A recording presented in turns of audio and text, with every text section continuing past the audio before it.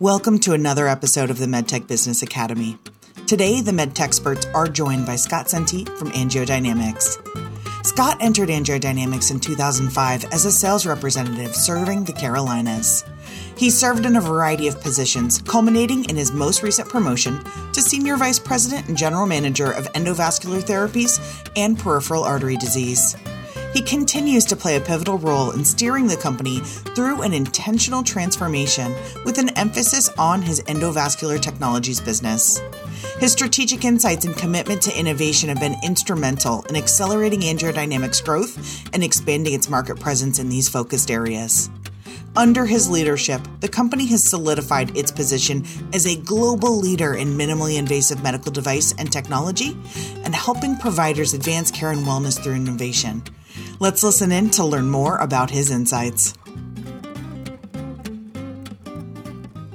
All right, welcome everybody to another episode of the Medtech Business Academy, sponsored by the Medtech experts. This is a really exciting episode. Very fortunate to have a very good friend of mine, Scott Senti from AngioDynamics.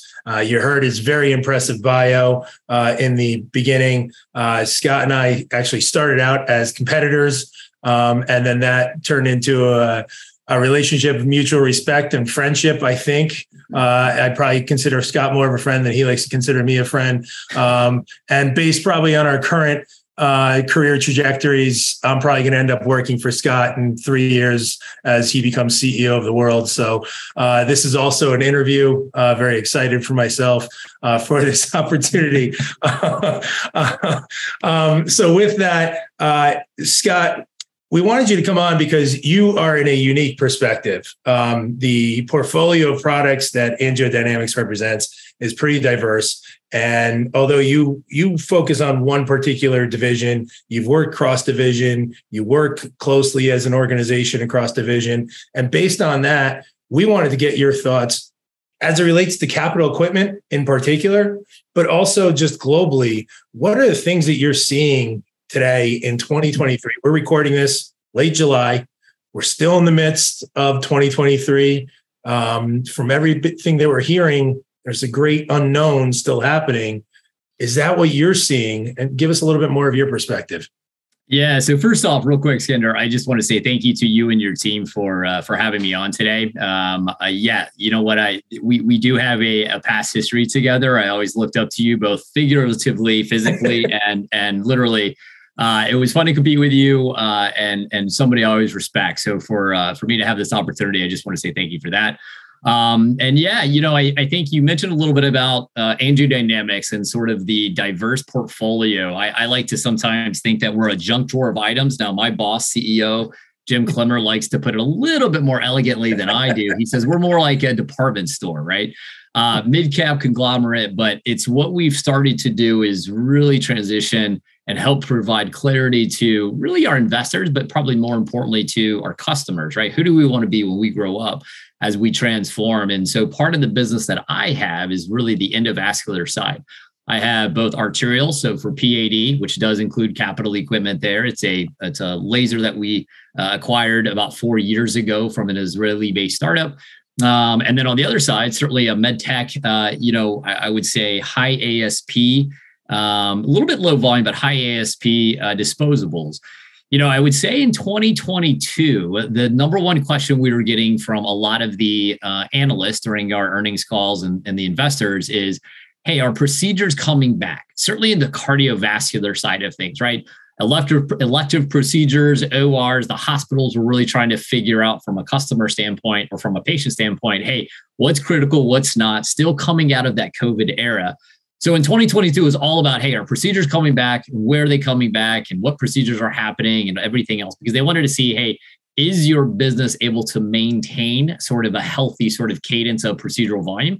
And I would say so far in 2023, those questions have changed from the procedural volume to now inflation, right? So supply chain, supply costs, raw materials, much like we show up to go to the grocery store, right? It's the talk of the town. Or the time where, hey, everything is going up in price, everything. And same with us, right? It's something that we are not that surprised by, but it was an unbudgeted sort of cost and expense to our organization, much like I think others. And so well, you're going to start to see, and it's funny because the timing of this podcast is directly in the middle of everybody starting to report Q2 earnings. Mm-hmm. We're on a little bit of a different fiscal year, so we just got done Q4, and we're now in our FY fiscal year 24. But they're always talking a little bit about something different, but they're always mentioning supply chain costs, labor. Do we have enough people in the plant to manufacture these products? Back orders are certainly something that a lot of people are talking about. So it's shifting, but the one common denominator and parallel between 2020, 21, 22, and 23 is it is a ever evolving, very dynamic and very complex space right now in healthcare, medtech or provider or end user. It's a lot. Do you think, I guess, what's your projection for 24? Since you're a year ahead of us, what's your thought on 24 and 25? Healthcare is complex, but do you think that it's going to end up calming down a bit? Do you think that we're going to see some stabilization there, or is it only going to get worse? No, actually, it's a great question, Scott. I think it's definitely going to stabilize. I think as more people start to find their footing, right? You're moving from, COVID was, no one had ever experienced that before.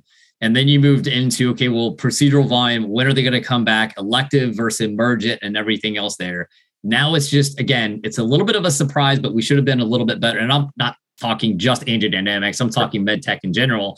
We shouldn't be that surprised that we knew raw materials, supply chain costs, everything else is going to be going up. And it's just making sure that we manage it appropriately while still understanding, again, the regulation and policy. We feel as though, just depending on, and I'm not trying to bring politics in on this at all, but it is relevant, right? Mm-hmm. Depending upon the administration, who is allowing maybe less regulation, right? Maybe faster to market through the FDA and even from an insurance perspective versus maybe a different administration. I think that's going to be next that we're continuing to think about and look through, because for any med tech manufacturer, as much as we always focus on how can we help advance patient care and wellness through innovation and technology, you can't be independent of just that without thinking about, how's it going to get paid for, right? What are the hurdles we have to jump through as far as evidence that we have to prove on how safe and effective this is?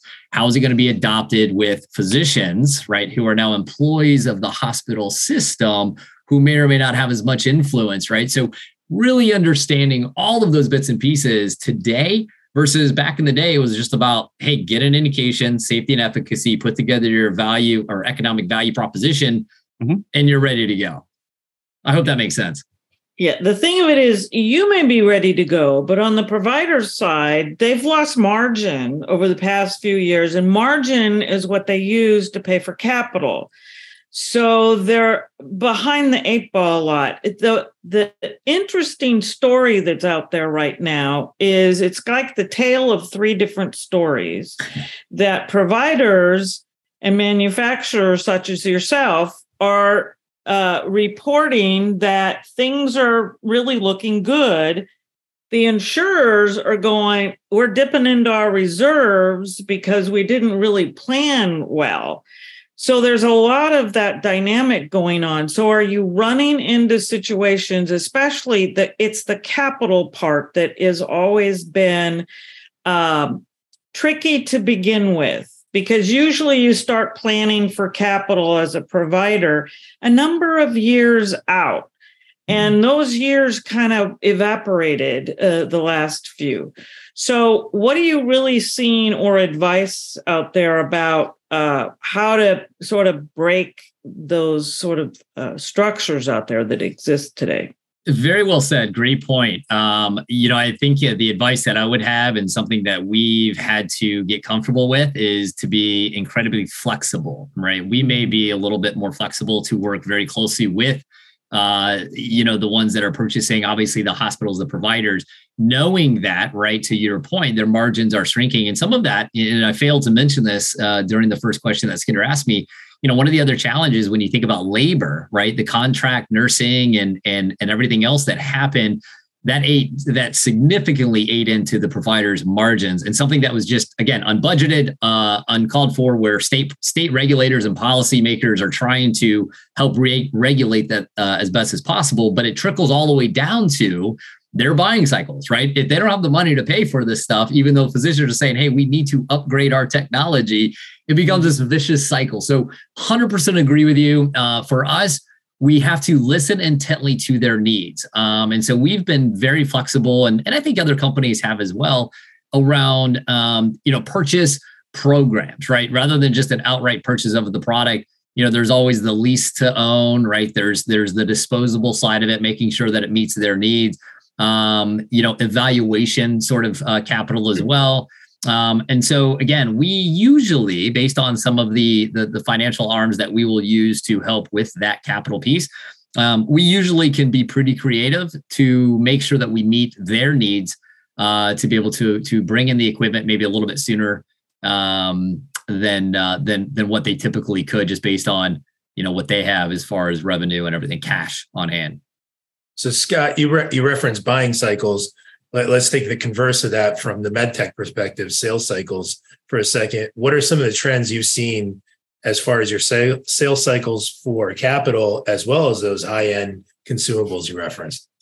Yeah, it's funny, Skinder, being that you and I are from sales, that's the first place I go to. And it's a very delicate balance between, it's easy for me to sit here, right, and take a look at spreadsheets and spreadsheet selling and numbers that we have to, and then pipelines and everything else. But that doesn't necessarily translate into the field and local, right? The reps are like, hey, can you be patient with me a little bit, right? And I'm sitting here saying, I can't, because I got a boss and I've got investors that I've got to wait. So it's finding, again, that middle. Yeah, I think, as long as when we look at opportunity reports and pipeline and really being able to make sure that we're targeting our customers appropriately, the last thing I want to see is that a rep, certainly from a field standpoint, a rep is going out there and targeting a hospital that has really absolutely no need or desire to bring in this technology, right? There's a lot of hospitals out there. I think so for first and foremost, qualifying, right, properly these accounts and making sure that there is that identified need and that you're providing that solution. And once they both come into agreement, all right, then we track and say, okay, so let's just make sure that we're measuring appropriately and professionally through a little bit of that nudge and persistence, making sure it aligns with both ours and their timelines, while at the same time making sure that as soon as you have one or two or three of these capital pieces of equipment hit and get executed, implemented, and obviously paid for, that it's almost becomes a cycle. 3 roll off, 3 come in, and it's almost a conveyor belt, making sure that we are balancing that appropriately, both internally,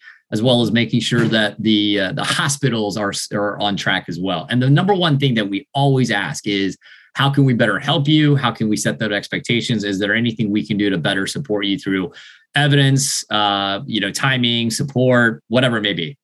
Have you seen a market increase and extension of that sales cycle timing? Oh yeah, absolutely. Yep, for sure. Okay. On both the consumable and capital? Definitely, I would say, yeah, both. I would say the capital is always going to be a little bit of a longer sales cycle, but that's where, again, I want to share that we try to be as extremely creative as well as flexible to that of the hospital system. So a lot of times what we're saying, just based on the cost of our capital and the programs that we can put together for them, as well as the disposables, we make it easy for them to go ahead and acquire the product without owning it, but while still trying to bring it in, because there's certain volumes, right? Or thresholds that may not necessarily have to go through a certain channel that we can come in under, but slowly over time. The other thing I think is kind of interesting too, we talk about, and Barb, you may be very familiar with this with your experience on the value analysis side. One of the questions they always ask is, even from a capital perspective, okay, well, why are we needing this, right? Are we replacing antiquated end-of-life technology? Or is it just because the physicians want it, it's the next generation technology? And what is it going to replace on my shelf? Mm-hmm. So one of the other things as an organization, Medtech, supplier, is we're looking at taking a look at internally all of our devices that we have and how physicians are guiding us to use them, and the capabilities of these devices to expand indications as well as expand into different disease states. So if I go to a hospital system and I say, hey, I've got a system here, almost a hub that can do PAD, DVT, and CAD. So it's really a 3 all-in-one system while you've got 3 other pieces of capital. And it's that value economic proposition that we can provide to that hospital that usually helps maybe accelerate the sales cycle. Yeah. How's your commercial effort changed, or the face of your commercial organization changed really since like 2019 to now? I imagine it's been fairly substantial, but can you maybe talk to how you're thinking about that? Yeah. Another excellent question. It's interesting. Did you say it was a better question than Skender's? Just out of curiosity, it was a better question. Yeah. Oh, so far you are winning 3-0 for sure. Good. I mean, you can tell you were prepared for this, whereas Skender's like Googling questions to ask right now. Yes. Yeah. Exactly. I've already asked the producer to edit that whole part. That's awesome. It's not going anywhere. It's staying in. But Scott, again, good insight. I think it's interesting because we talk about this all the time. I think, again, coming from a sales background, we get wrapped up into what our competitors are doing on a daily basis. And we are, again, I would say mid-cap, maybe small to mid-cap. And so when you look at some of the competitors we compete with, they have a very formidable, very large size sales, sales team. Again, it goes back to making sure that based on who we have, we're qualifying appropriately to make sure that, again, our targets, right, the sales cycle, they are wanting to work with us as much as we are wanting to work with them. And then I think the other side of it, and this is probably more specific to our business, but commercially, it's not just about the sales rep anymore, right? What these hospital systems are looking for is, hey, you're a rep, especially on the med tech side, cardiovascular. You have to be extremely proficient in supporting these procedures, knowing the complexity of them. Yeah. So in order to make sure that we meet the needs of our customers, we have our sales reps as well as our clinical specialists, right? So we have a team approach. As a matter of fact, one of my business, it's 1-for-1. So for every sales rep, I have a dedicated clinical specialist that are meeting the needs of my sales rep to make sure they're both meeting the needs of the provider, because and some of it is, we touched on this a little bit. Obviously you got to keep church and state separate, but we become almost an extension of their staff within compliance, above board. Of course. But we're there to help make sure that maybe a limited amount of staff members know what wire to pull, right? What sheet to pull, whatever maybe to pull. We are the advocates in there. And one of the biggest things, we just did a grand rounds not too long ago with a group of physicians, and I thought it was so interesting of what he said to us, and I hope this is valuable to this podcast, is, hey, don't necessarily think that it's all about the device. You may have an inferior device, right, compared to another product that I have on the shelf. But if I have confidence, meaning that your rep has competence and to be able to support that device over maybe a competitor, I'm going to call you first, right? So we have to make sure that the medtech teams or industry that is out there, as much as you love your device and your technology, you better love your people just as much, because they're probably a greater asset in that room than sometimes your technology. That was always a question that we had on anything from a procedural OR point of view, was with the physicians and surgeons, asking them, how important is the rep and the support you're going to get? And that was part of sort of the grading system about what they were able to do in things. Because what people learned during COVID is they lost a lot of those support folks because the company was looking at their balance sheet and maybe, laid off or deferred some folks for a while. And then some of those providers were stuck. Where's the help? Normally you're up asking people questions. You're up helping to solve problems. So glad to hear that that's, back and very important. Yeah, it's internally for us. And again, it was something, perfect example, right? Skinder back in the day that was selling a dialysis catheter. He acted like he knew what he was selling and acted like he knew what that device was, but he didn't, right? It was just all about getting the product on the shelf.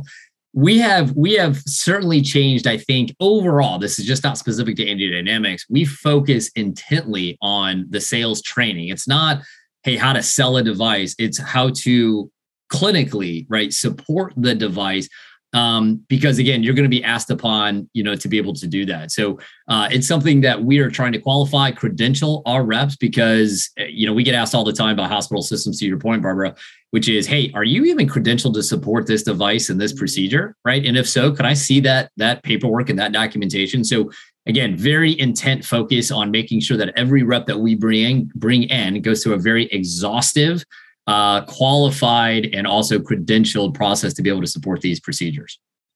So part of that confidence that you talked about for a sec, just there in the onboarding process, how has that changed a little bit in the spirit of the constant turnover within the hospital, right? When you're in there, you're doing a procedure with a rad tech or a surgical tech today, but next thing you know, tomorrow there's 3 new rad techs, surgical techs, whoever it may be. How has that changed for you, and how have you adapted to that? Yeah, I think we're better in some pockets than we are in others. And what I mean by that, and this is no disrespect to some of the territories that we have, it's more from a tenures perspective, is that as long as we know that we have a group or a customer that has been loyal to us, we have strong relationships with the physicians, right? The end users of the actual device. It's important that we feel as though we are kind of an extension of the staff of that institution when there's turnover. Hey, we're not in there to every day showing up to sell them anything more. We're there to help support them. We're there to help educate them. We're here to help, make them aware of maybe certain evidence that is coming out or other cases that were there. So I think it's something that on behalf of the organization itself, you have to, as well as the RBMs and everybody else that are leading these teams, be mindful of, hey, you're not always selling, right? You've got to be educating. You've got to be training at all times based on the revolving door in some of these hospitals.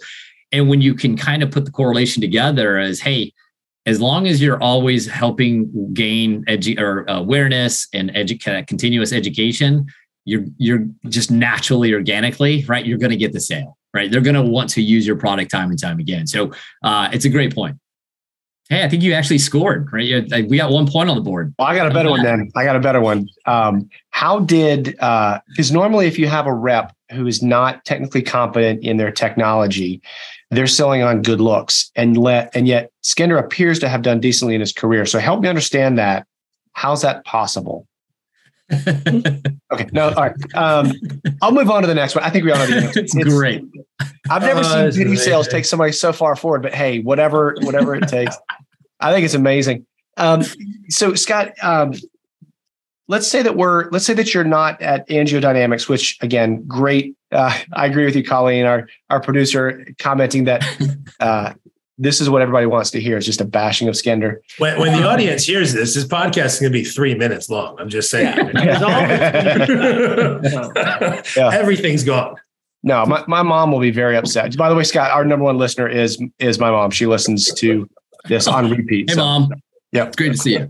Yeah. So question for you. So think about if you're a smaller company, like AngioDynamics is a large company, can make investments in these kinds of things that have long-term payoffs to them.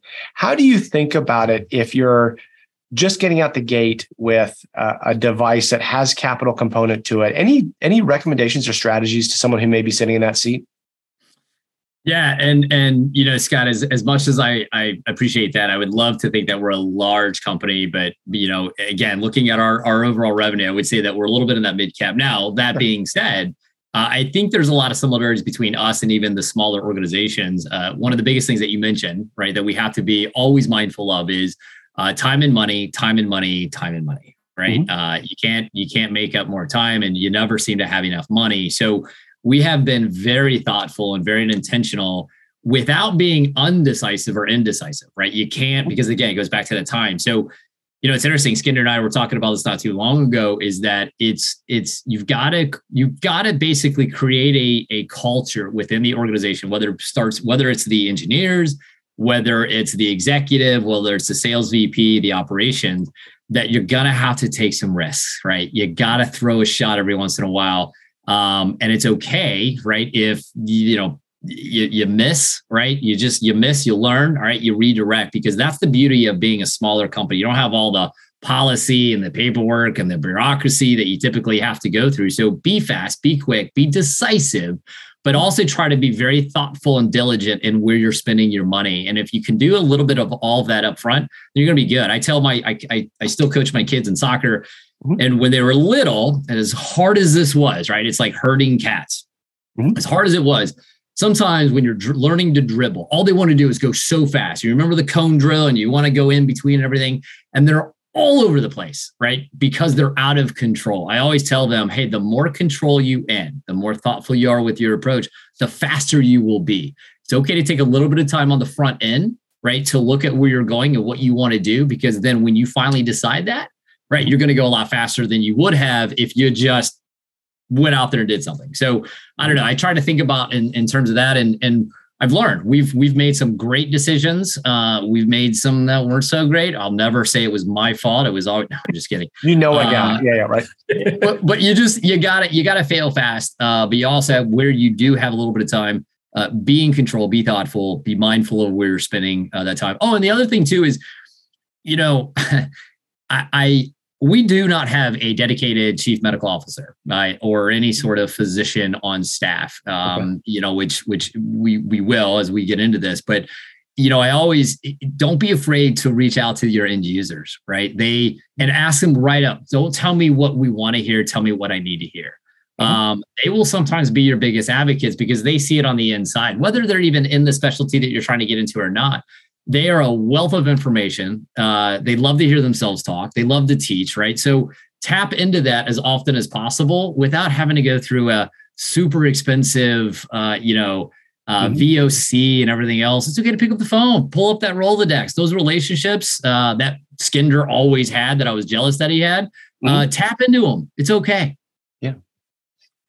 You made a very good point, because it's the physicians that are going to need to sell it internally as well. And they're going to say, here's what I see as a gap, in this particular kind of care. And if we only had, and what does it do? So then they can help to explain it internally so that we can help build that case for where are we? And it's not just all the finances and everything else, is what's happening with the population of patients that we're seeing. And do we have a high disease state in which we have these gaps in care? And what are those reasons? And can it fill it? Yeah. And so those are very important points. Yeah, that's an excellent point. One of the things that we see and that we're trying to do a little bit of a better job, and this might be relatable to others listening on this podcast, is, when you're going in to any health system, right, you've got to do your prep work. You've got to, there's a wealth of information, whether it be through definitive healthcare or online or whatever. You look at the patient population, you look at their, the insurance coverage that they typically have. We actually try to put together our own pro forma for them. And not only are we talking to the end user of physicians, a lot of times we're going to talk to, the non-interventionalists, right? So, perfect example for, again, PAD, we're going to the podiatrist, we're going to general cardiology, we're going to primary care sometimes, right? Within that geographic space, so that we can come in and say, well, hey guys, just so you know, based on the market analysis that we have, if you really want to build this program, and this is not on behalf of you having to do so, more for us to collaborate with you through marketing, awareness, or whatever, you can treat more patients. And oh, by the way, that should improve your bottom line and margin based on all that homework that we've done. So you have the requesting physician, but a lot of times it's those referring physicians that you also want to get on board, because then they're going to be sending those patients directly to the physician that's raising his hand or her hand saying, I want this technology. I want to treat these patients. I think I'm pretty good at it. We have them as long as they come to me on a consistent and constant basis. What you just described, Scott, is what I tell companies is the difference between the companies that have a great growth trajectory and those that don't, which is it's not just about clinical, right? That you have to have the clinical benefits of whatever the technology is, no questions asked. Yep. But what we're seeing, and this is back when I was running the GPO and when I was running sourcing for Mercy and others, like you clinical, but then you also have to think about the financial piece, like you described with, here's a pro forma. We would have companies that would come in and they had no idea about what the financial impact was. And then we'd have other people come in and they would have built out for us, hey, here's how much revenue you're going to make when you adopt this technology. And one of those sailed through the VAC and one of them didn't. And then the final thing that you said, which again, I think you're really right about this, is the operational considerations of employee turnover inside an IDN or a health system. Mm-hmm. How do you make sure that you as the organization are consistent as people cycle through? It just sets you up for success. So, I mean, kudos to you, because those are the three things that we used to tell people: clinical, financial, operational, are the things that make companies successful. And Scott, we watched this exact same sort of acceleration based on when we're prepared, obviously, than when we're not, and how differing the adoption is. The one thing too that we recently, but to close the loop on all of that, right? When you get that product in there and you help build the program, don't stop there, right? One of the things that we always tell our field representatives, the commercial team, whether it be clinical and or the sales rep, is, hey, we get images, right? We get to see the outcome, the patient outcome. We get to see the good results. We also get to see them come into the hospital. So take all of that information. The end user has seen it, but go back to the referring physician and sit down and educate and say, hey, by the way, with your help, your patients that you are responsible for, that you sent to him or her, I will tell you, look at what you're doing. Look at the outcome. Look at the technology and how it helps serve. And all of a sudden that starts to spread. And oh, by the way, coincidentally or not, you start to see more patients start to come through, right, for that physician, because it's that continuous loop of saying, thank you. Thanks for making me aware. The patient's happy. And then that referring physician is like, oh, okay, I did my job, right? I'm doing my job well. And that's a great result. So be mindful of that. Don't stop at just the sale. Don't stop at just the actual end user or the use of the product. Make sure you're circling back and be proud of what you're doing together in collaboration with the health system. Yeah, absolutely. It's also important from your manufacturing side that your folks that are out in the field, when they're at the procedure side and they're there with the physicians, surgeons, patients, those sorts of things, whatever they're hearing about what else could be improved or how can we even do things, but, doing that communication internally and keeping that flowing. Because when you hear from those referring physicians on that, the referring physicians might say, but I'm seeing more patients that now have this. Yeah. And maybe we can help to cure that on this end. So it kind of goes in all the direction. So a perfect example, and if you don't want me sharing this, is when we acquired this this product from this Israeli startup. It was Eximo at the time, and we have since rebranded to Arion. But it is, again, it's an atherectomy laser that is extending into DVT and coronary. We acquired it almost based on, because it had zero sales, right? Zero sales, zero people to come with the acquisition, but it had a phenomenal IDE. But we all know how IDEs are. They're a little bit controlled, right? Now we want to see what it can do in real world evidence.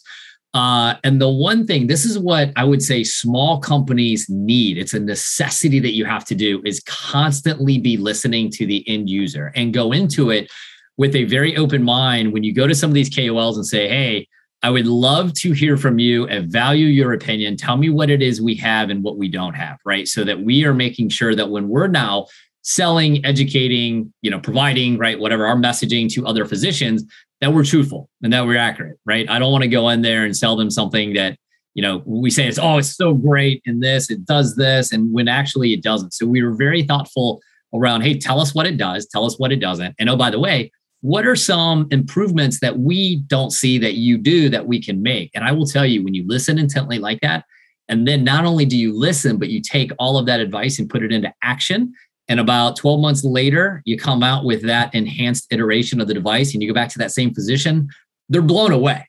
Because most of the time, and I mean no disrespect to some of those other very large manufacturers in this industry, they think, hey, we are the biggest, we're the best, we've already figured this out, like we're pretty smart, and so you don't need to tell us that our device isn't that good because we know it's great.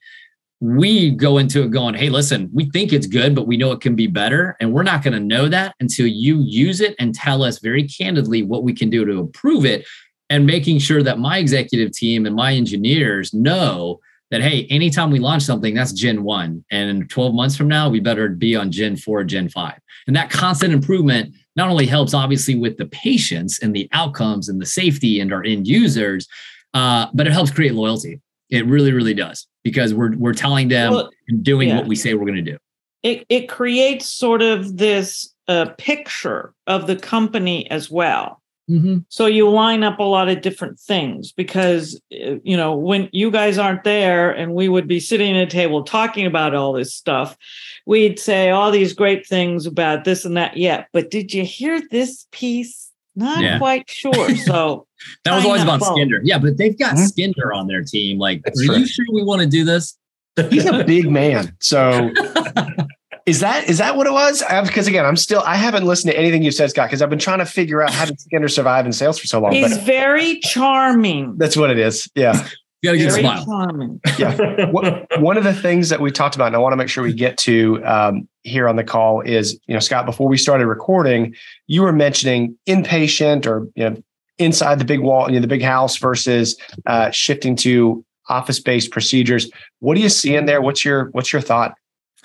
Yeah, I would say, there's really the one side of my business. It's no surprise atherectomy certainly has shifted. And look, I think there's a lot of, I would say maybe misperception out there, around OBLs. They're doing it. Physicians are opening it because the reimbursement is different, right? It's the government, the way that CMS, even the private insurers, how they pay for an outpatient procedure versus inpatient. But really, at the end of it all, it's basically just shifting from right pocket to left pocket from a hospital that takes the money versus a physician that gets the money if it's an OBL.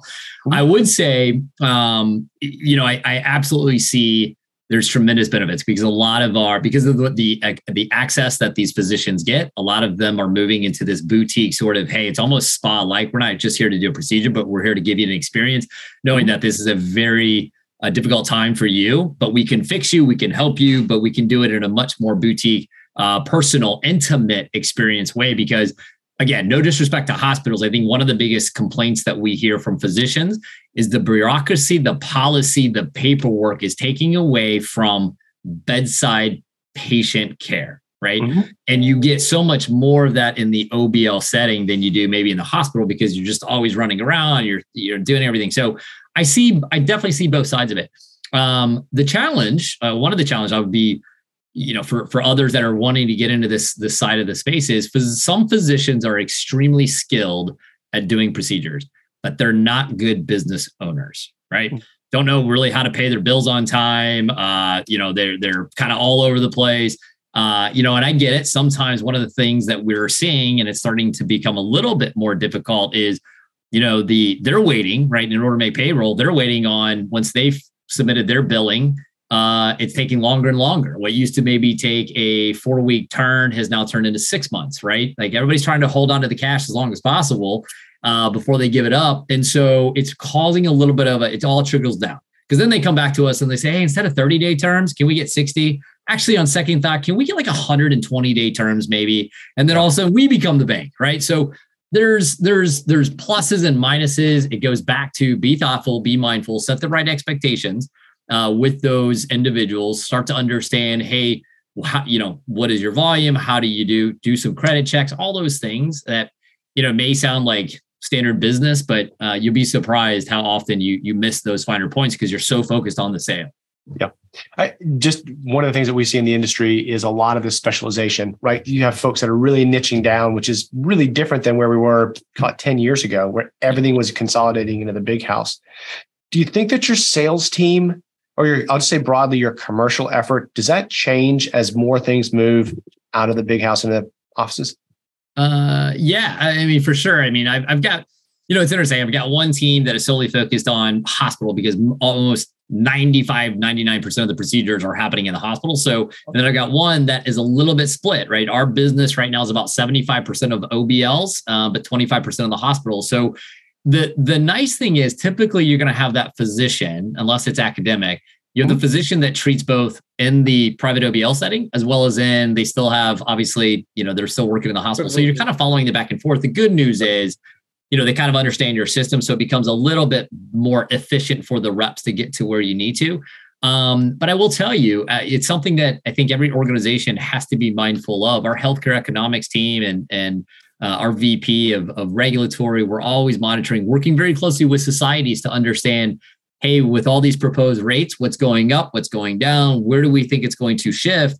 Because as you start to create products or your sort of 5-year strategic plan on innovation and or where you want to continue to grow, again, you got to be mindful of, you got to follow the codes. You got to follow the reimbursement. It's real. I'm not just saying it's all about economics. It's certainly about the patient, but at the same time, it has a tremendous impact and influence on what gets used and where.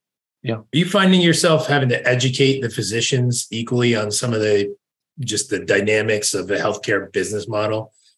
Yeah, some of them care, and they do. They want to, because we're close based on what analysts say, investors say, and everything else, and the industry trends.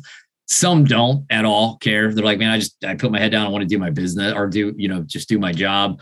Others that you can tell, the ones that do care, they're thinking about, hey, should I take my business somewhere, right? Should I start to open this up? Where's it going to go and why?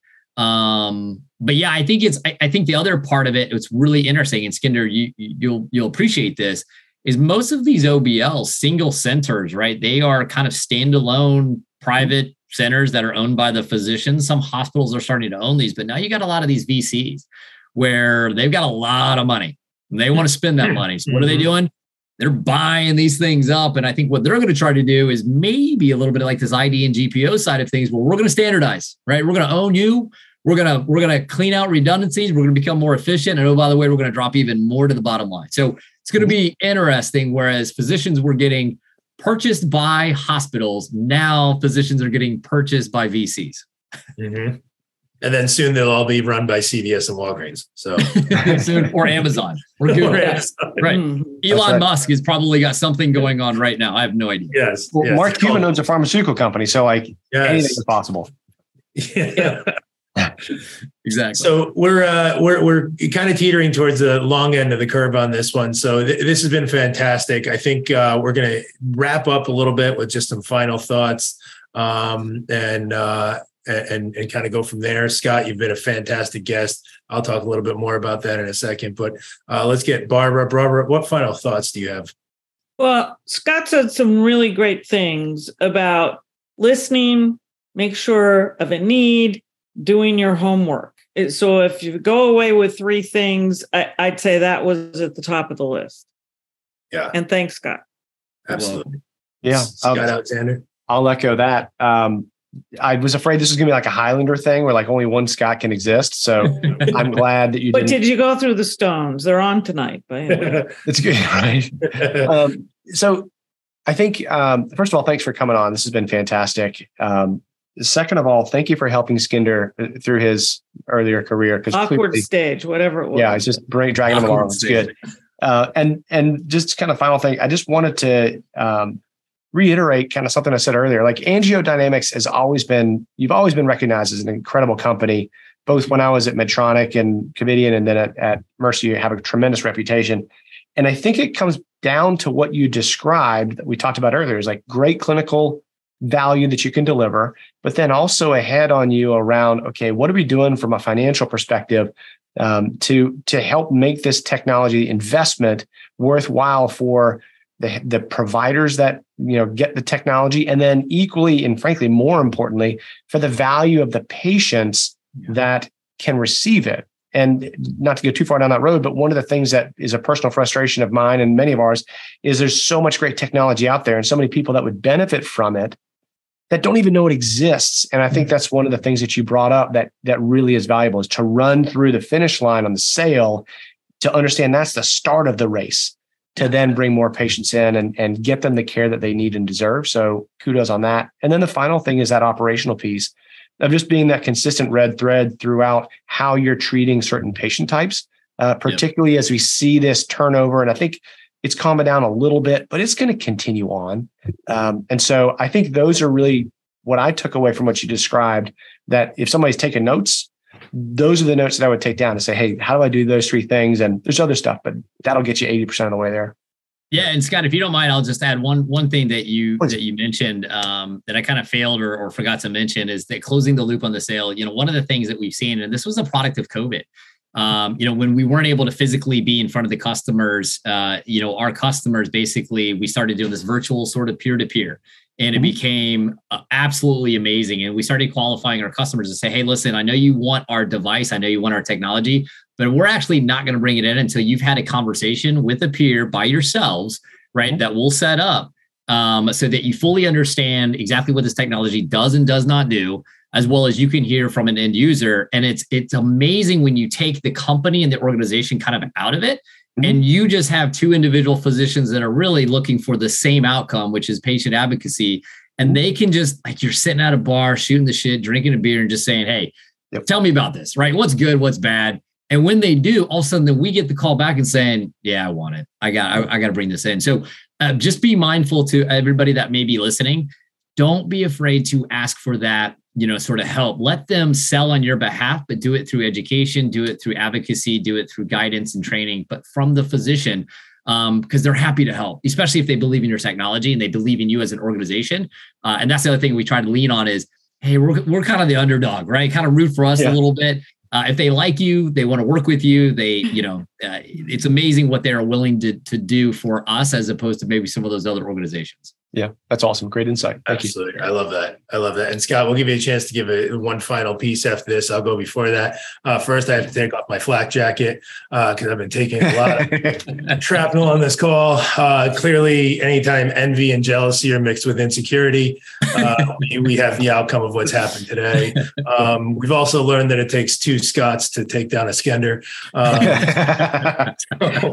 I take that as a challenge, by the way. And I'm all in. Let's go another 60 minutes. I think we got this. Let's go. I'm clearing the calendar. So with that, the key takeaway, and Scott, thank you very much for agreeing to be on. Really appreciate it. Not surprised, you give some incredible insight to the audience as a whole. The key things that I took away are the necessity, and kind of mixed in with what you just referenced.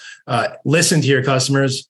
Ask them questions. I feel like people are like, oh, I'm not hearing from my customers, but people aren't even asking the question.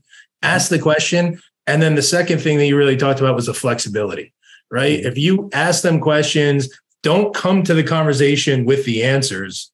Come to the conversations with a clear mind. Listen what they have to say. Take that back and be flexible in your approach. Because I think at the end of the day, I think we all forget. We hear Dr. So-and-so, we hear Cleveland Clinic, but we're still dealing with people. Yeah. And that's what people want. And I think that was the key takeaway that I heard from you today. So thank you. With that, we'll give you the final thought on this, Scott. Yeah, no, first off, again, Skender, in all due respect, it's a form of flattery when we get to poke fun at you. But again, I appreciate you giving me, obviously, this opportunity as well as the access, right, for this platform for people to continue to learn. We're all in this together. I think you said it really well around, hey, at the end of the day, we're all people. And one of the things we talk a lot about at Angio Dynamics is, that constant curiosity, right? Don't go in just immediately selling your solution or your messaging, but just ask a lot of the questions, be thoughtful around what they need, finding the balance between, the solutions that will help them and us being somewhat nimble. And for those other companies that are listening that are small, you have the ability to be agile, flexible, right? Call an audible when you need one or where you see one, because I tell you in the long run, right, when you meet their needs, but you do so from an intentional spot, you're going to win out in the long run. And so it's one of the things that we try to pride ourselves on. And it's amazing what has happened, listening to them and then applying that to not only maybe a handful of physicians, but what that does for everybody else that basically wanted to say the same thing, but didn't, but they adopted. So again, I'd be more than happy to do this again, round 2, right? But thank you very much for the opportunity. And to the entire panel, it's nice meeting some of you, seeing you again, and appreciate the questions. Great. Thanks, Scott. Appreciate it. Yeah. Take care, guys. Bye. What has stayed true the last few years is that healthcare is incredibly dynamic and things are changing. While 2022 was focused on procedural volume, the 2023 questions are around inflation, labor, and supply chain. It's about listening intently to the provider's needs and finding programs that allow people to bring in the equipment that they need outside of purchasing upfront. Thank you to the Medtech experts and to our guest today, Scott Senti. Be sure to subscribe so you never miss an episode of the Medtech Business Academy.